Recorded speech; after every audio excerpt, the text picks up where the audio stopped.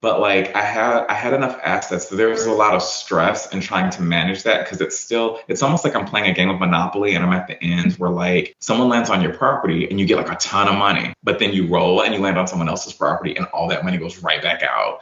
And when you give first, and then you ask for something, you start being more likely to get it. But I would say focus on doing whatever you can do to get yourself into a position where you can get the additional income through whatever means that is. You're listening to the Millionaires Unveiled podcast, where you'll hear the stories and interviews of everyday millionaires.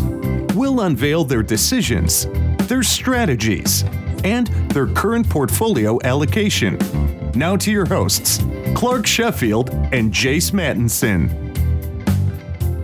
Welcome back to another episode of the Millionaires Unveiled podcast. This is episode number 269. Hope everyone has a great Thanksgiving this week out there. For those celebrating, especially in the United States, I want to go back to, I think it was episode 265 recently. We had a follow-up email that I got that I mentioned I was going to read specifically regarding, what had gone on with Celsius Network and just crypto in general. So I'm going to read that real quick from Ty. It says, very cool that our episode got some attention. However, it's most likely for the unfortunate reason that Celsius Network has filed for Chapter 11 bankruptcy. It's a shame because I and many other investors, employees, and community truly believed in the vision and mission. Believe there's still room for technology company to disrupt many aspects of traditional finance and all this.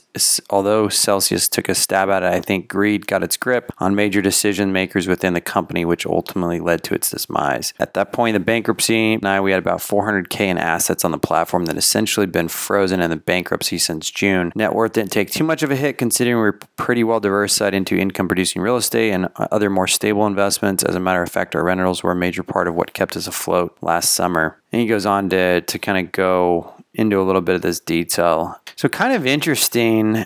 Let me just read this last little part. He says, I still believe DeFi or decentralized finance has a future, but I am no longer interested in CeFi, centralized finance, for obvious reasons. I think it's a fantastic time to begin dollar cost averaging into quality crypto positions.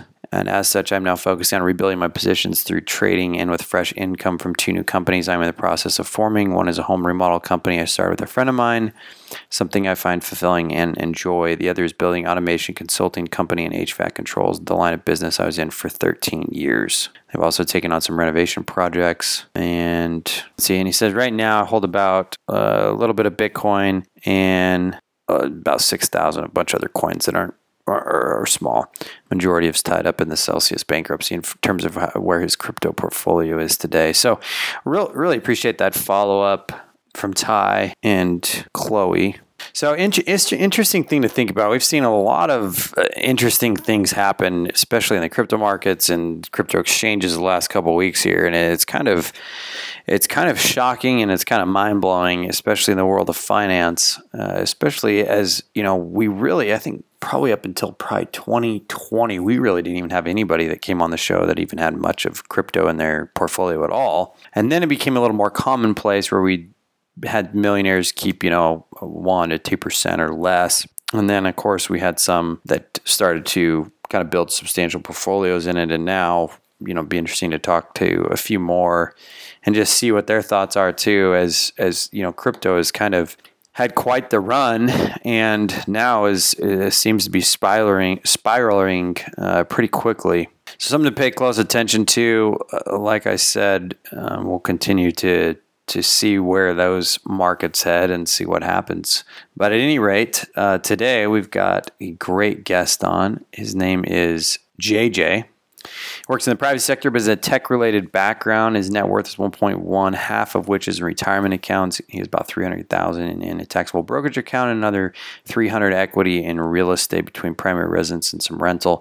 Get into great discussion with him about being a double minority and also dealing with the aftermath of a hurricane in his area, New Orleans, and what that meant, dealing with the stories and the tragedies and things. I think sometimes it's easy on the show. We get into discussing so many of the successes and maybe a few of the pitfalls or a few of the mistakes. But, this is a different kind of discussion where you're dealing with very stressful situations, real life, things that to some degree were out of his control, act of nature, act of God, and have to deal with and pick up the pieces and dealing with, real people, real human life. And this is something that, no matter what level of wealth you have, some of these things affect some of your assets, no matter how big those assets are, and you've got to do something about it. So great discussion with him. Last week we had Jennifer, a net worth of just around $1.35 million.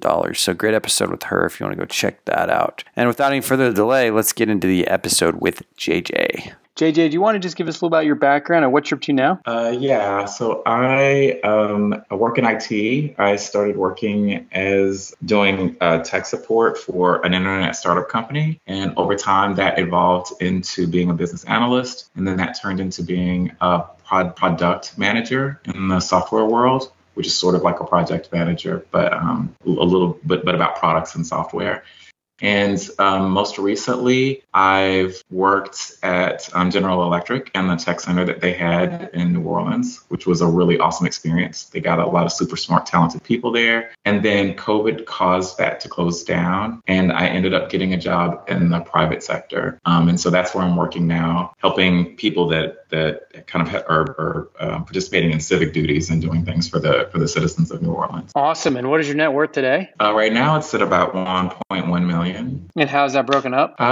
It's so about 500 of that is in different retirement accounts, so like an HSA, an IRA, and then about 300 of that is just in a taxable brokerage account.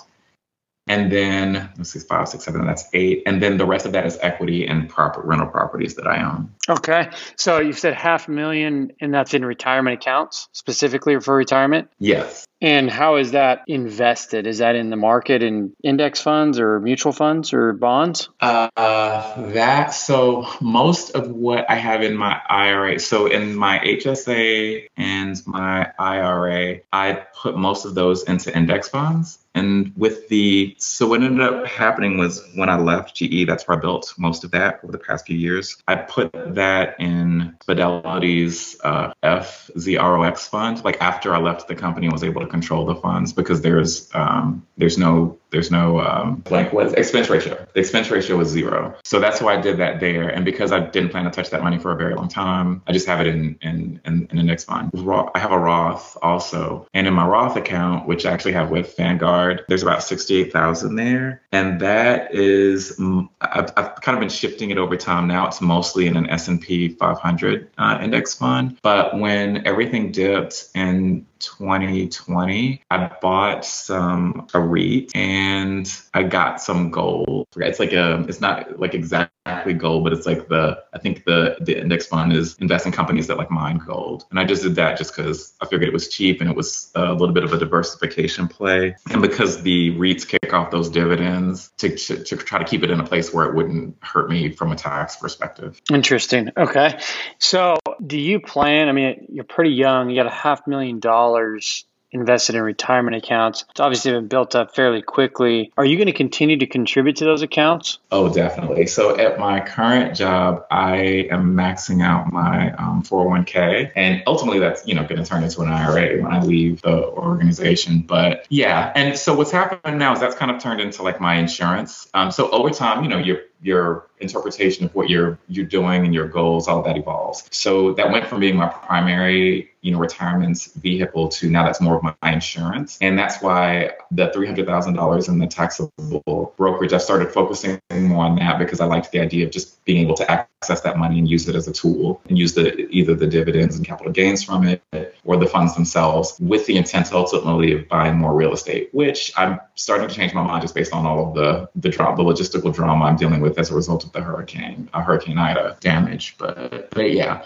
So now that's back up. I'm continuing to contribute to it with my W-2 job, but I'm starting to try to focus more on getting funds that are not locked up in those retirement accounts. Will you contribute? You said once you move companies or leave, it'll turn into an IRA. Will you continue to add to an IRA or a Roth in the future, even when you're not working maybe a W-2 job? Because it sounds like maybe that's the route you're headed. Oh yeah, definitely. Because again, it's kind of I see it as kind of my backup, so that if other ventures don't pan out, and it's time for me to retire, that I'll have like a nest egg that I'm able to kind of draw from. But that's changed from being a primary to now a secondary focus. And I figured even if I never contributed anything more, $500,000, is going to continue to grow, and I can, be riskier with things that are in taxable account. What return do you expect to generate from those accounts that are invested in a market? Probably between 8 and 10%. And I only say that just because they say historically that's what the market has returned. And so again, I'm using FZ ROX, I think it is, and then an S&P 500 fund in the Roth. So if those things kind of hold true, it'd be about 8 and 10%. So JJ, let me ask about the real estate. You have about 300 in rental equity, right? Yes. And how much did you say in your primary? So my primary, the last time I got a quote on it, it was about 350,000, and I owe about 250,000. All right. So you got 150 on your primary, you got 300 in rental, and that's composed of how many rental properties and what type? So exclusive rentals are 2 single family homes, and then I live in a duplex and rent one side of it. Hey, man, you're house hacking. I am house hacking. All right. I learned that from Scott Trench, by the way. And those are not paid off, right? You have mortgages on all of them? I do. Okay. And what do you cash flow a month? Let's just combine all 3. What do you cash flow a month after the payments and any expenses or repairs? So probably if you did, and also I set aside money for emergencies, vacancies and stuff like that. So I'd say probably roughly about 17 or 1,800 net. 17 or 1,800 cash in net. Net, yeah. After payments and mortgage payments and any repairs or taxes or insurance, anything. Yes. That's a lot. So you're looking at $25,000 a year in passive income. Yes. Give or take. Yeah. Yes. Not counting the stuff from the taxable accounts, the dividends and whatnot. But yes. Right. Just from the real estate. Yeah. So you mentioned Hurricane Ida. What happened? What was the damage? Curious to hear about that. Okay. So my primary residence had practically no damage, which was New Orleans proper. One of the single family homes flooded. And so the tenants did not have renter's insurance. And interestingly, about 3 weeks before the hurricane, I did a walkthrough because they were at about the 7 or 8 month rental mark. And I just wanted to kind of check and see how the property was. And I mentioned that to them. And they were like, oh, yeah, we'll probably get it or whatever. But they didn't. So what ended up happening is they evacuated, and property, I think it got about 3 feet of water. And then when the water receded about a foot, kind of stayed there for a long period of time, probably 18 hours or so. And so I've experienced that before, actually. And I know that here in this area, if you don't, and the city didn't have power, so it's in a suburb town of that was flooded really bad by Ida. So the city didn't have power, like basic functions and stuff weren't available. So when you have a house that gets flooded like that, even if the water recedes, but there's no power, it's like a spark of mold will start, and then it can eat the inside of the house because the insulation will still be absorbing water. So if you don't cut it out, even if the water's gone, it's still inside, and it'll keep feeding that mold. And it doesn't take long, once it starts appearing. I needed to, and also because the insurance companies encourage you to try to mitigate your damages. They don't want you to just kind of let something sit and get worse if there's something you can do to keep it from getting too bad. So I tracked the tenants down when they went to Atlanta, and, was like, it's difficult, but you need to, if you want to keep any of the items that were in the home, you're going to need to get them or make arrangements to get them, because I have to hurry up and start gutting it. Otherwise, it's going to destroy the house itself. So they were actually really easygoing about it. And they gave me some contact information for some family members that lived in that same city. But when I physically went to try to go to where their family members were, this was maybe 4 or 5 days after the storm, I physically couldn't get to it because there were so many downed power lines and debris and stuff in the streets. And then because the cell towers were damaged and stuff, I couldn't get a signal. I couldn't call anyone while I was there. So I ended up contacting the tenants when I got back where I'd evacuated to in Mississippi, let them know I tried to contact their family. I couldn't, and asked what they wanted to do. And so that we kind of went back and forth for a few days. They were finally able to find someone about a week later to come and get their things. And the stuff that they got were primarily things that were mounted on the wall, like televisions and photos. But everything that was on the floor, like their children's beds, there was a family of 5. So they kind of lost the majority of their possessions, which was really unfortunate. The other property, interestingly, did not flood. And that one, I did a lot better job, I think, of selecting. But what happened there was those tenants were very belligerent because I think they were just stressed out and upset. And so when I reached out to them, they were really defensive and basically said,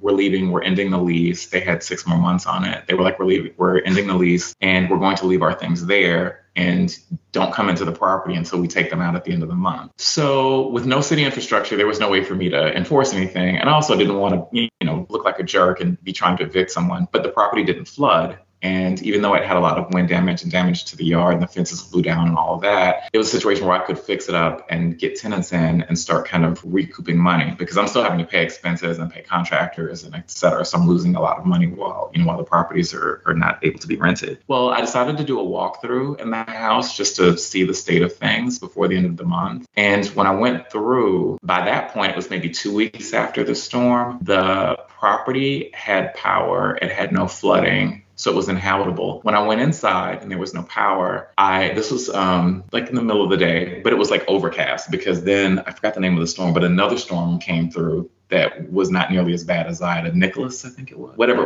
it was causing a lot of rain and the sky to be overcast and whatnot. So even though it was the middle of the day, it was still really dark. Went to the house, the tenants weren't there. Walked inside, I heard noises, and I knew that they had a dog, and I thought maybe they left the dog in the house, but it sounded like a person moving around. And like in those scary movies, instead of just running away, I called out and said, "Hi, I'm the property owner. This is JJ. Is anyone in here?" Didn't hear a response. Went to the back of down the hallway to a back bedroom, and I saw a shadow move across the room. So I knocked really loudly on the door. No one said anything. Opened the door, and for whatever reason, the tenants had taken shovels of dirt and grass and covered the floor. And there were about 7 or 8 guinea pigs without food, without power, running around in that room with feces and urine. It reeked of ammonia. So that was a shock. Oh my goodness. Yes. And these are their pets? I'm assuming so. Because someone, it was clear that someone had taken a lot of time and effort to cover the floor with dirt and the grass and whatnot. So didn't do anything. I tried to call the Humane Society just to see, what to do. If anything, I couldn't get through because, again, the phone systems were down. I tried calling a Justice of the Peace to find out what the eviction process was because I didn't think it was a good idea to have that stuff in there with no power. And it turns out that the reason there was no power was because the tenants turned the power off so they wouldn't have to pay for it, not because that house couldn't have power. It had power. They turned it off. So anyway, what ended up happening is a Justice of the Peace did contact me back from his personal cell phone. I found them on Facebook, but they said that the whole, like their whole office and everything, like the phone systems weren't working and whatnot. And the person basically said you can't evict anyone until the 27th because of a moratorium by the governor. And so since the tenants had said that they were going to leave at that point anyway, I didn't do anything. When I went back, they had removed all of their things, and it looks like they tried to clean that up. But when you look at the floor, it's obvious that there's fecal matter. It smells bad. So that was what happened with my 2 properties. Man, this is crazy. You hear about these things on TV, or maybe some people have experienced. I know in New Orleans, it's like commonplace, right? It happens all the time, but It's crazy. So high level, just walk us through how much work's needed on these properties. What does the value look like? Insurance proceeds, et cetera. With the one that flooded, that was a nicer property because I had lived there. So it had like granite countertops and it had been renovated and I had redone the bathroom. Because I was able to find a really, really intelligent contractor, he told me a lot of things that have helped save me a lot of money. But right now, so prior to the storm, and I don't know what the value is going to be now, the property was valued at $195,000. I only owed $74,000 on it. The insurance, just the flood insurance, is going to pay about $85,000. So in terms of work, the property essentially had to be gutted. So we had to cut about 4 feet of sheetrock out and insulation. We had to pull all the sinks out. We had to pull all of the appliances out. Again, all of the tenants' belongings had to come out. So they had like beds and toys, kids' toys and video games and all kinds of things. And so we pulled all that stuff out. So that's the state of that one. So ultimately, so technically, if I just took that money, I could pay the property off and I'd have a few extra $1,000. But I'm choosing not to do that. I'm actually going to work with the contractors and get the walls, the insulation put in, the walls put in, sheetrock hung and floated, painted, the kitchen cabinets redone. And the other property, again, the primary damage and also at that same property too. So there was a covered shed. It wasn't enclosed, but it had like a roof and it had 4 posts. The storm took the roof off. It didn't damage the roof of the property, which is interesting. Not a shingle was missing. So I'm kind of amazed by that. I'm so proud of that roof. But the patio, it pulled the roof off of the patio, ripped it in half, and put half on one side of the yard and half on the fence on the other side of the yard. And it pulled all of the poles out, and the poles are just gone. So I don't know if that was a tornado or part of a storm or what happened. So there's just a concrete slab back where the patio was. And the fence is all around it. I don't know if this is the rule everywhere, but they say that kind of the side of the fence, if you have the nice side of the fence, then that means it's yours, and you're also kind of responsible for putting it back up. So all of the sides of the fence were the nice side, the smooth side was on my side. All of that was completely blown down, and the wood was chewed up, and Lord knows where. The other property, the primary damage is to the roof, and there was just extensive shingles ripped off. And so it can't stay like that because it's just not, it's got tarps on it and stuff. So that whole roof is going to need to be replaced. And then all of the fences were blown down. And that patio there was nothing that happened to that patio. And there was a shed that's there, and the shed was still there, even though the fences and everything around it got blown away. Oh, and in terms of the cost to repair, so it's primarily just the roof and the fences. I haven't really gotten estimates on the fences. For the roof, a couple of estimates have been around $14,000 and $15,000. And I'm working with the insurance company just to see, what they're willing to compensate me for. And then I'll kind of be able to work through that and figure out, what to do with that. And again, since that one internally didn't really have any damage aside from the weirdness with the animals, as soon as I can get it in rentable condition, again, because it didn't flood, I should be able to get someone in relatively quickly. I just kind of need to get the roof taken care of and some minor cosmetic stuff inside. And since I have a good amount of savings, I'm just gonna pay for that regardless. I'm not gonna wait for insurance to get that fixed. I'm just gonna fix it and then get reimbursed from the insurance once they kind of figure out what they're gonna do. And the insurance process has been very slow and painful. And for anyone who has hazard insurance where they have it's called loss of use, but what it means is if you have it as a rental property and the tenants can't or not paying for some reason, that you get reimbursed for that up to a certain percentage based on how much you're paying for. But what I found out, or what I'm finding out, because I'm just found out some more information today, is that there are certain things that trigger that. So for one of the insurance companies that I'm using, they said that the trigger is if the governor has a mandatory evacuation, that will trigger it. But if there's not, then it won't. Or if there is catastrophic damage exclusively caused as a byproduct of wind damage. So for example, the property I had that flooded, according to what they've been telling me, I actually wouldn't be eligible for it, even though I've been paying, even though the property is not inhabitable. And as far as whether or not there was a mandatory evacuation, I've had so many other things going on beyond that, because when I evacuated, my car broke down. I was in Mississippi, so I'm dealing with that. And the dealership there is kind of holding it hostage.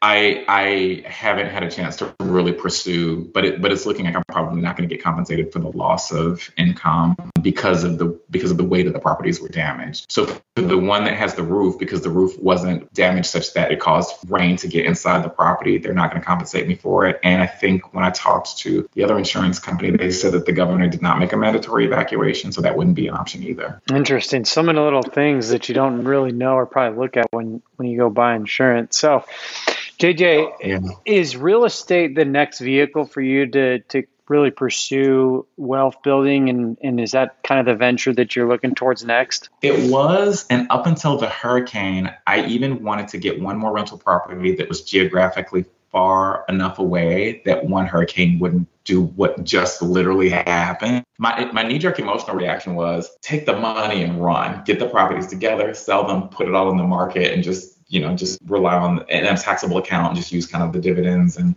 capital gains and stuff. But now that I'm kind of calming down, I'm not exactly sure how I feel, because again, I have a lot of stuff going on. Because like I said, I also have an issue that's going on with my car too. So I'm not totally sure, but that was my original plan. And as I'm calming down and de-stressing and working through all of the different hurdles, I'm starting to lean back towards that. But for me, the rental property, because different people, get them for different reasons. I think sometimes people do it for appreciation. But for me, I've found that the rental income, when things were going well, I was able to use to put into the market and grow my taxable portfolio really fast. And so I still see real estate as a vehicle for me for that. And also like beefing up my emergency fund. So I had been holding about $30,000 to $35,000 based on tax advice from my tax professional that I got, because he was like, you have too much going on to not have more cash. And so I focused a lot on that in the past 12 months. But now seeing how several things happen simultaneously, so like 2 properties being, pretty much uninhabitable as a byproduct of a storm or as a byproduct of tenants' behavior, having my car break down when I was in another city, having my primary residence not be habitable only because I didn't have a generator and there was no power and there was no infrastructure, so you couldn't get gas, there was nowhere to get food. All of a sudden, I had a whole lot of expenses that I didn't expect from almost every non-paper asset. And so now I'm like, you know what, I believe even more in having a larger, and for me, having an even larger cash cushion, just because there is a possibility that a whole bunch of things that you have going on could have problems simultaneously. And I wouldn't have thought, never would have thought. The storms I kind of thought, but then, having a car emergency and then having a car dealership that kind of was using that as a tool to kind of manipulate me into paying them more and more money and then refusing to give me my vehicle. So I ended up actually buying another car because I didn't want to keep fighting with them until I could either figure out if I needed to hire an attorney or what. It just made the point through personal experience that it really helps to have a good emergency fund. And especially when you have like properties and, automobiles, and I'm single too. So it's not like I have someone else's income to kind of help offset any of that. Wow, you've been put through the ringer, man. Yeah, this is the most crazy, stressful stuff that's happened to me, I think, to date. I'm so sorry. Thank you. But the interesting thing about it is because of all the work that I did, like leading up to this, one of my fears is just being destitute, and I grew up, very, very poor, near the poverty level. But like I had enough assets, so there was a lot of stress in trying to manage that, because it's almost like I'm playing a game of Monopoly and I'm at the end where like someone lands on your property and you get like a ton of money, but then you roll and you land on someone else's property and all that money goes right back out. So I feel like if you think of wealth as like kind of, I guess, wealth accumulation as a timeline, but think of like the middle of it as like this big hump. And the top of the hump is that. It's when you have a lot coming in, but a lot is going out. Right before the storm, I was starting to go down on the other side to where I was starting to be able to retain a lot more of that. And then because of all of those problems hitting me simultaneously, it kind of pushed me back towards the middle of it. But because I'm so close, it's like, I can't stop. I'm almost there now. So there's no like the properties, like the mortgages are so small because I made a very defensive play with that. And the upside is so great when I'm able to rent them, that it's like, it doesn't make sense to stop now. I mean, I'm almost to the point where I could walk away from a W-2 job. Yeah. And you're, just for context here, you're mid-40s. How old were you when you became a millionaire? That happened at the end of 2020, ironically. So gotcha. right after the pandemic. New. You're a newly minted millionaire. Congrats. Yeah, thank you. Yeah, it's new. So you mentioned, JJ, let me just back up here. You mentioned you grew up in poverty. And if you'll allow me to, I'm just going to read a line from the email that you wrote into us. You said, a brief background. I was born in Arizona. Parents divorced when I was 2. My mom moved to the South when I was 5. We were extremely poor during that time. Section 8 housing, peanut butter and jelly for dinner, candles, boiling water on the stove for warm baths sometimes. So let's just get in. I mean, it's amazing, obviously, to see where you've come, but let's get into your story. Talk about your upbringing and just how this whole story started. Yeah, so my parents were, and I think that was one of the main triggers for the divorce. And at that point, they were, so if you notice I don't have a traditional Southern accent, it's because I was born in Phoenix, Arizona, because my mom went there with my dad for college. And that's where I was born. Well, they divorced. She ended up, when I was about 5, coming to Yazoo City, Mississippi, so on the Delta in Mississippi. And we kind of gradually migrated south to the coast. So some of the challenges that I kind of started to experience was, so I was identified as a gay man, was a gay young man, was a gay teenager, was a gay child. So I started to get a lot of ostracism unless my position was, that's not, like if I didn't acknowledge it. So I kind of had those stresses. Because my mom was single and she was struggling and she was working as a secretary for many years. And so she didn't make a lot of money. So there wasn't a lot of income in the house, and the belief system of the organization, I guess the religious organization that we were a part of, was kind of devote yourself to God, abstain from secular pursuits. Well, when my mother ultimately remarried, I was 7. She happened to marry someone that was very, very, very homophobic. And the way that manifested was through physical violence. So I was being abused by that person physically. Well, over time, it got to a point where I was like, I need to move out of here. And so kind of with all of that volatility going on, I didn't want to leave without at least trying to get like a trade or a 2-year degree. And so I kind of made a compromise with my family. I was like, because their feedback was, you should be serving the Lord. You don't need to be going to college and having a secular pursuit, because I wanted to be an attorney. So the compromise was I would go to a local community college for 2 years, get an associate's degree in paralegal studies, and I would be a paralegal. So I got the degree and then moved out. And interestingly, when I got my first job, it was a part-time job, and it was in IT because I just had difficulty getting a job as a paralegal fresh out of school. When I first got the job, so that particular religion has a tradition of going to people's homes, usually in the mornings, during the week and on the weekends. Proselytizing, I think is the word. Well, what was happening is by having a job, I didn't have as much time to do that. So I was still doing it, still going to the different church meetings and sessions and whatnot. But one of the leaders in the organization pulled me aside and said, just so you understand, putting your efforts into a job is not going to result in you being rewarded, by our Heavenly Father.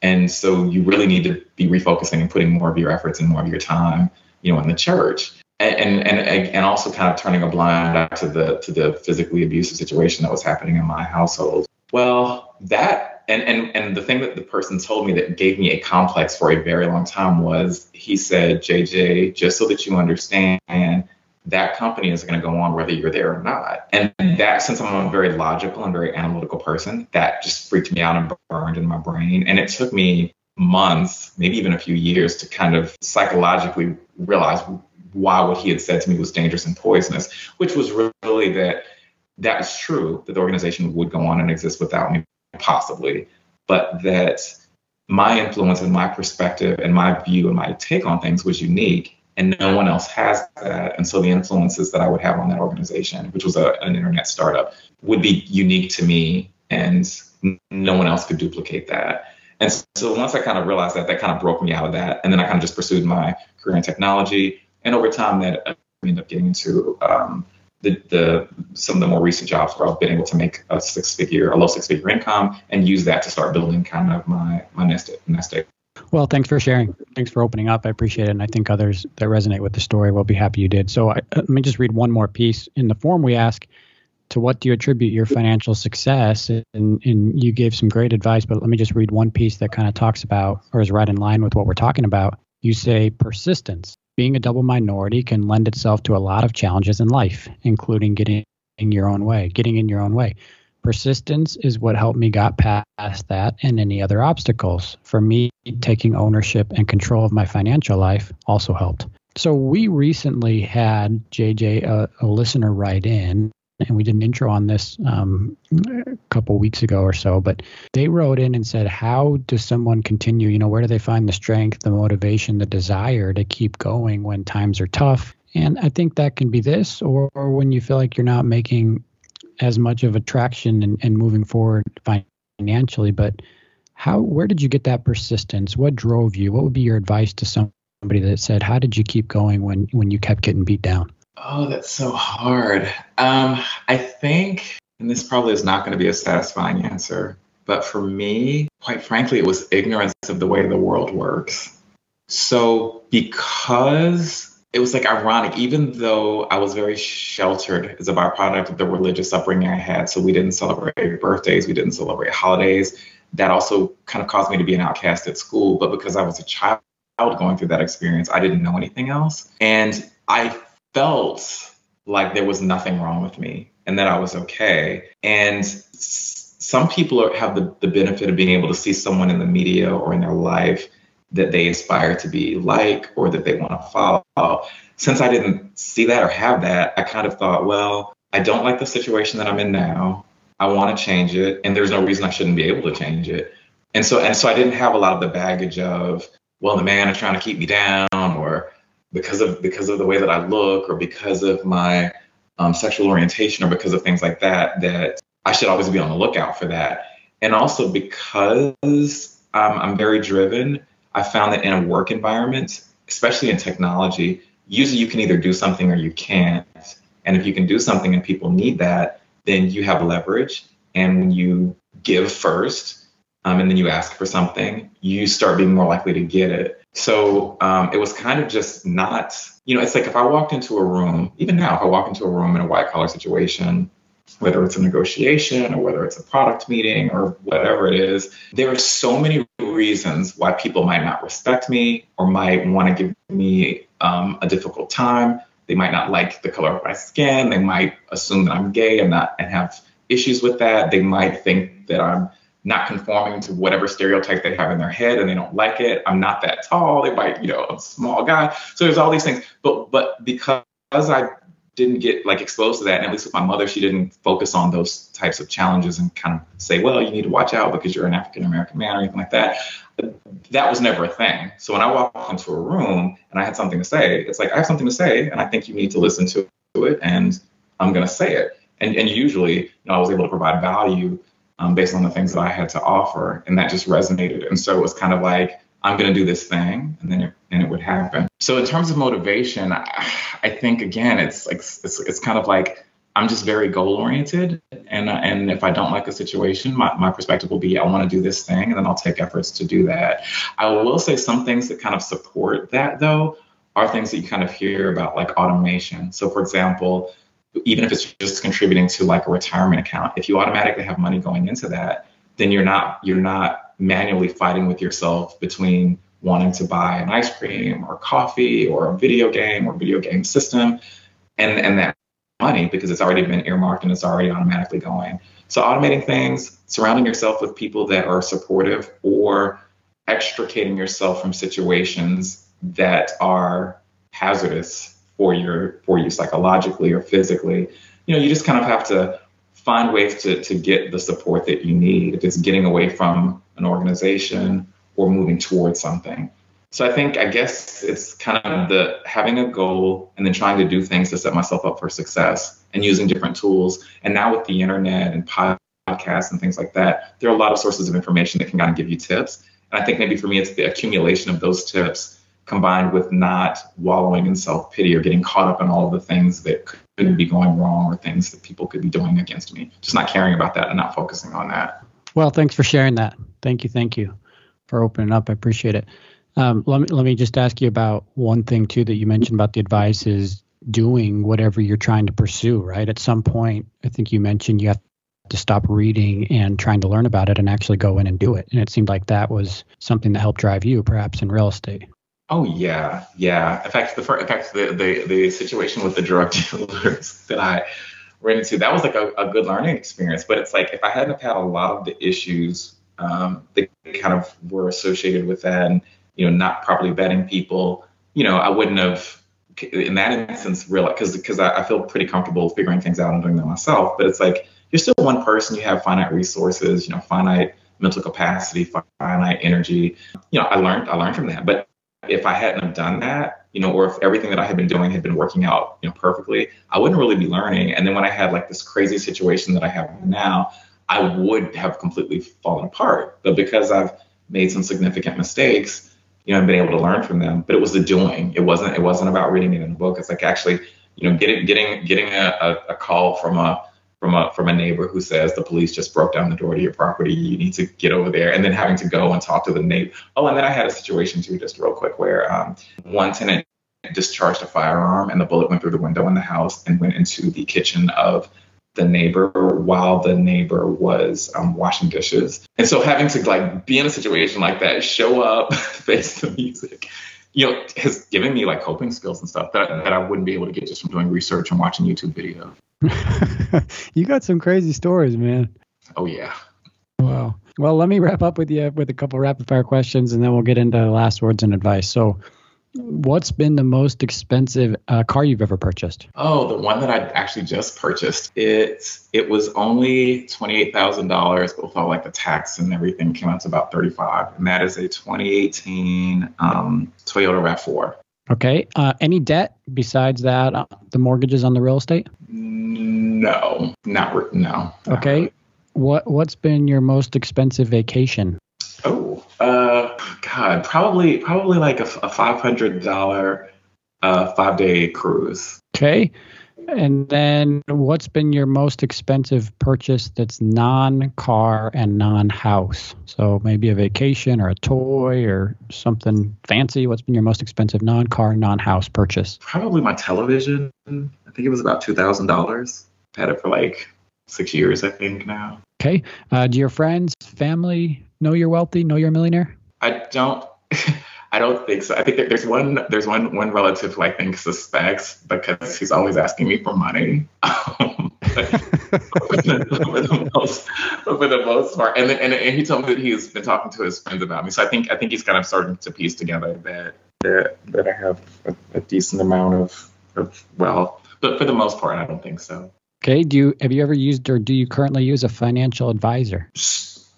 Ish. So every now and then there'll be like financial advisors at some of the brokerage firms that I use, and I'll have an opportunity to get like a free session or whatever. And then there've been a few that I've approached and gotten feedback from. But there's no one consistent person yet. But I think that's important. And as my portfolio grows, I'm finding that I do need someone to kind of help me with that. So that my goal is to get a regular person somewhere that I work with. Okay. What's been your range of household income through your working life? Counting and investment type income or just W-2? Let's do, I think investment income works. Okay, so last year, I think my income was like about 225,000. I think that was a little bit of an outlier because a bunch of weird stuff happened because of COVID. This year, up until what just happened, it would have been 175. So that would be the most. Wow. And what's the W-2 at? Because are you including the 25,000 of real estate in there? Yes. So the W-2 right now is about a little over, I'm hesitating because I'm like, some people might find this annoying now, but it's a little over 6 figures. Okay. And then what about household spending annually? I think my total spending is typically about 35,000, but I'm counting every mortgage in that. So if you pull that out, if you mean like just my personal spending, it's probably about 25,000. Yeah, gosh, man, you're not spending much at all. No. All right, JJ, so let's wrap it up here. I know you've given a ton of nuggets of advice here and some really interesting stories. So thanks for opening up and sharing all those. If someone were to come to you just in closing here and say, hey, how did you do this? Are there a few things that made you a millionaire? Or if I'm just starting out my journey, what should I do? What would be your advice to them? I definitely, saving is not the way to wealth. And it's kind of one of those things, again, your perception, your interpretation of things evolve. But like those books and those podcasts and people that say growing the amount of money that you have, I think is 100% true. And I'm putting a lot more energy into that now because it's like, it's kind of, it seems like it's psychological, but I've noticed like, for example, I do dollar cost averaging, but it's like once you get to a point where you're able to do thousands of dollars, every week or every other week, that's what's going to start making a difference, not being super defensive. And so for me, it was focusing on my career, finding out ways to leverage income when it made sense, changing jobs to get a higher paying job, doing some side hustles that generate additional income. So I would say growing, I think one of the biggest things is you have to have something that's there to work with. And that does take effort and does take work. And a lot of times people, are in disadvantaged situations, but I would say focus on doing whatever you can do to get yourself into a position where you can get the additional income through whatever means that is. Awesome. Great advice. Well, thanks again, JJ, for coming on Net Worth 1.1 and growing pretty quickly, I think, right? We're going to have you come back on when you hit 2 or 3 million here. So congrats on your success. Thanks for opening up. Really appreciate it. Thanks for sharing your story and all those other stories you shared. So really interesting. Thank you. Awesome. Thank you so much, Jason Clark. I really appreciate talking to you. Thanks, JJ. Thanks for listening to the Millionaires Unveiled podcast with Clark Sheffield and Chase Mantenson. For more stories, investment opportunities, and information, check out our website at millionairesunveiled.com. See you next time when you'll hear from another everyday millionaire.